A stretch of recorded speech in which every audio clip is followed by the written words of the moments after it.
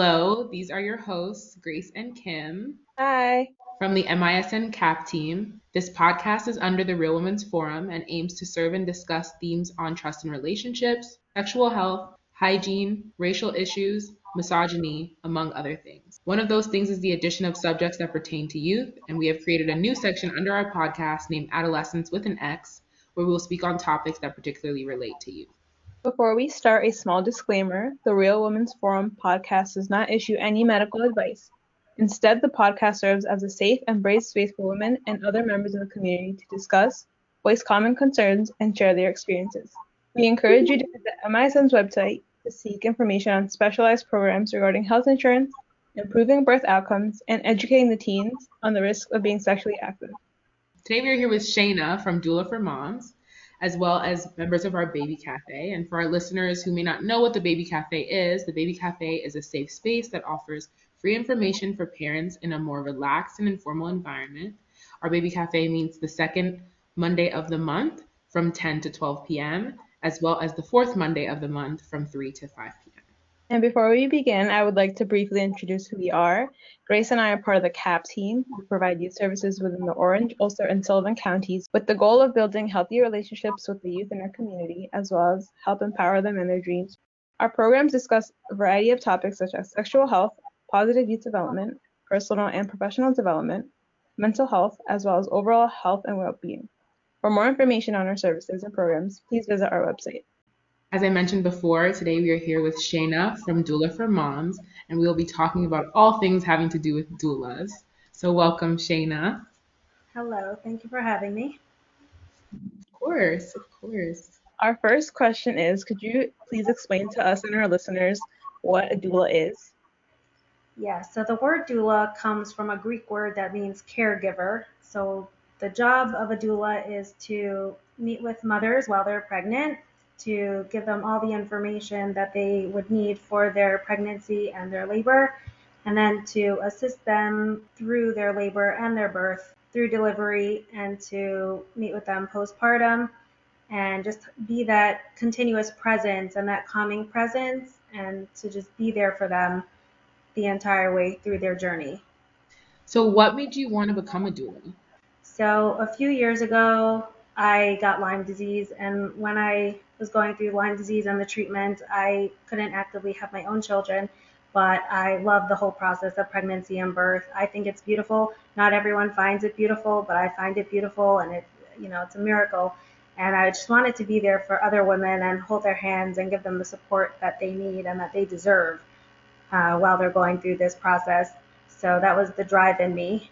To my knowledge, there were no other doulas in Sullivan County before I decided to become one. So I went through the process and became a doula about 3.5 years ago to be that support for these moms. What does the process of becoming a doula entail? So there are a few different programs that can certify doulas. The one that I'm most familiar with is the one that I got my certification through, which is DONA International. The reason why I chose DONA International is because I can take the certification anywhere in the world and it's recognized worldwide. So I wouldn't have to go through another certification process. I can fly to the other end of the world and assist moms in labor with this certification. So the basic process is taking a 3-day course where you're given a lot of information as to what a doula does and does not do. I had to write an essay, come up with a list of resources for clients, answer a bunch of questions. And the biggest part of the process is attending 3 births and taking a bunch of notes on them and submitting those for certification. And they have to meet certain requirements in order for that to happen. So it took about 2 years for me to get my certification to become a doula. Oh, that's a long time. But it seems like your work is really necessary and it's definitely made birthing outcomes more positive. Why do you think that doulas are important or necessary? Like, what is the biggest benefit to having a doula through your birthing process or postpartum? So the biggest positive thing that I've seen, especially in our community, is having that continuous support.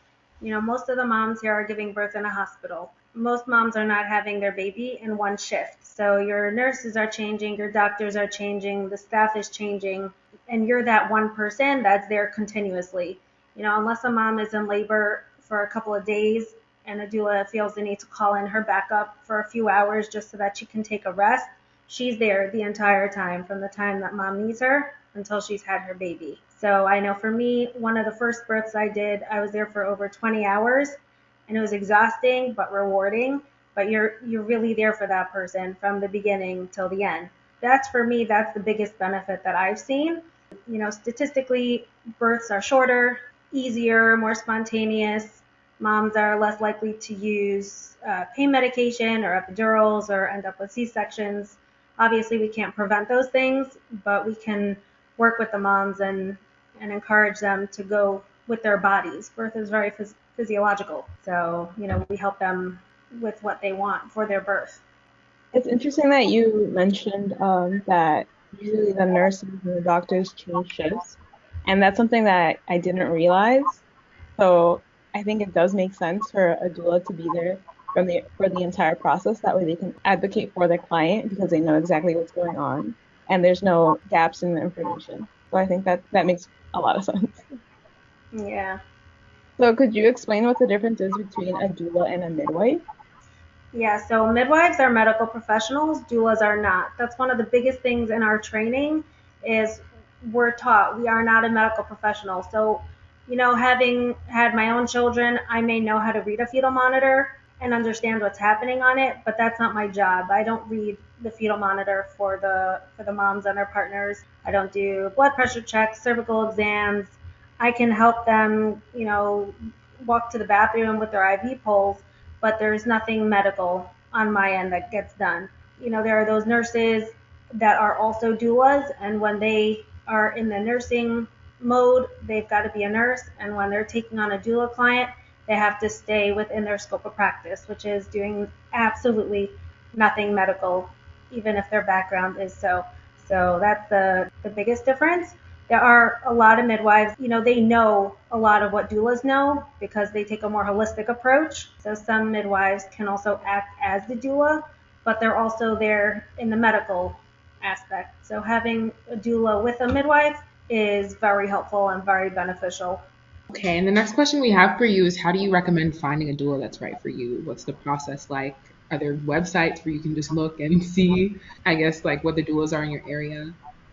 Yeah, the biggest website to go on is doulamatch.net. They have doulas all over. So you would go in and put in your zip code and choose if you're looking for a birth doula or a postpartum doula, and the ones in your area will come up.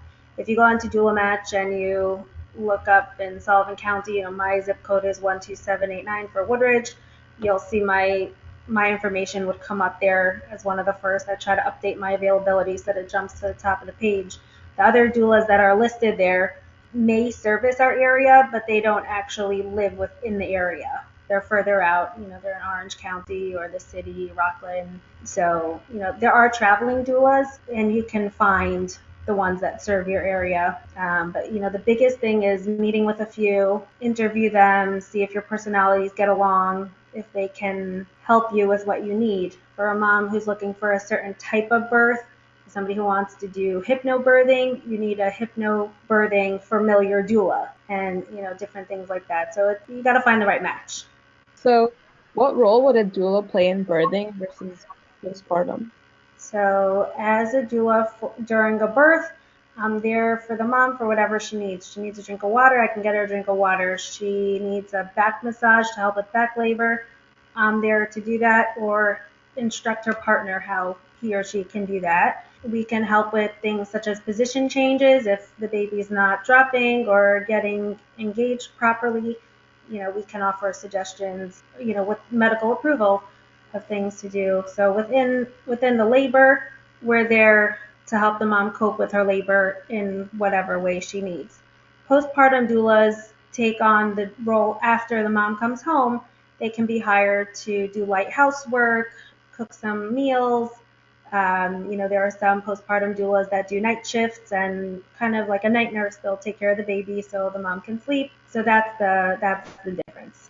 And how do people typically fund their doula services? Do people usually pay out of pocket or is it something that is covered by insurance? So unfortunately, insurance does not cover doulas in most areas. There are some areas closer to the city where some insurances now cover doula services. It's a constant work in progress, but most of it is done out of pocket or through the community. There are some hospital-based programs that have doulas that are for free through the hospital. Up here as a community-based doula, I work with moms with all kinds of income levels. So, if a mom can afford to pay, they pay. If they cannot afford to pay, they still deserve to have a doula and have that support. So I work with each mom individually, depending on their needs. And from your experience, what demographic typically uses doulas? And then a follow-up would be, what demographic would benefit the most from employing a doula? So every demographic can benefit from a doula, no matter where you come from, what color your skin is, how much money or little money you have. Everyone can really benefit from a doula in their own way. In some areas, it's a status symbol. Oh, I've got my midwife, I've got my doula. Up here in our area, everyone can really benefit from a doula because of the lack of knowledge and support that they generally have during their prenatal period. So, for example, I've met with moms a week or 2 weeks before they've actually had their labor, before they've had their baby. So they haven't had much information given to them. They're going to their doctor's appointments and they're just, they're taking care of their health. They don't really know what to expect. So getting that information out there and explaining the process of birth to them is very important. I work a lot with teen moms and survivors of sexual abuse, moms who their partner or husband may have been deployed, so everybody can really benefit from having a doula. But I think the biggest demographic of people would be those who aren't getting the proper education and care during their pregnancy. How are you and other doulas in your network making your services known and available to communities in need? So I have an Instagram page. I know not a lot of people have Instagram, but I have an Instagram page. I have a website. And my biggest thing is the business cards that I'm trying to get into the doctor's offices and the community-based organizations that they should have them and give them out to all their moms that come through. That's the biggest way of getting the word out there, but it's really word of mouth. So anyone who hears this and knows of a pregnant mom, you gotta spread the word. That's the biggest way. We've recently started a small doula coalition. I'm the first doula up here.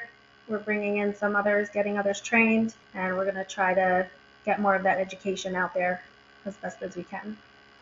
Why do you think that there's a lack of doulas in the area? So, I've got 4 children, and before I took the course and decided to become a doula, I hadn't even really heard about doulas. So I think it's the lack of education and knowledge out there of what a doula even is and does. It just hasn't reached our area yet.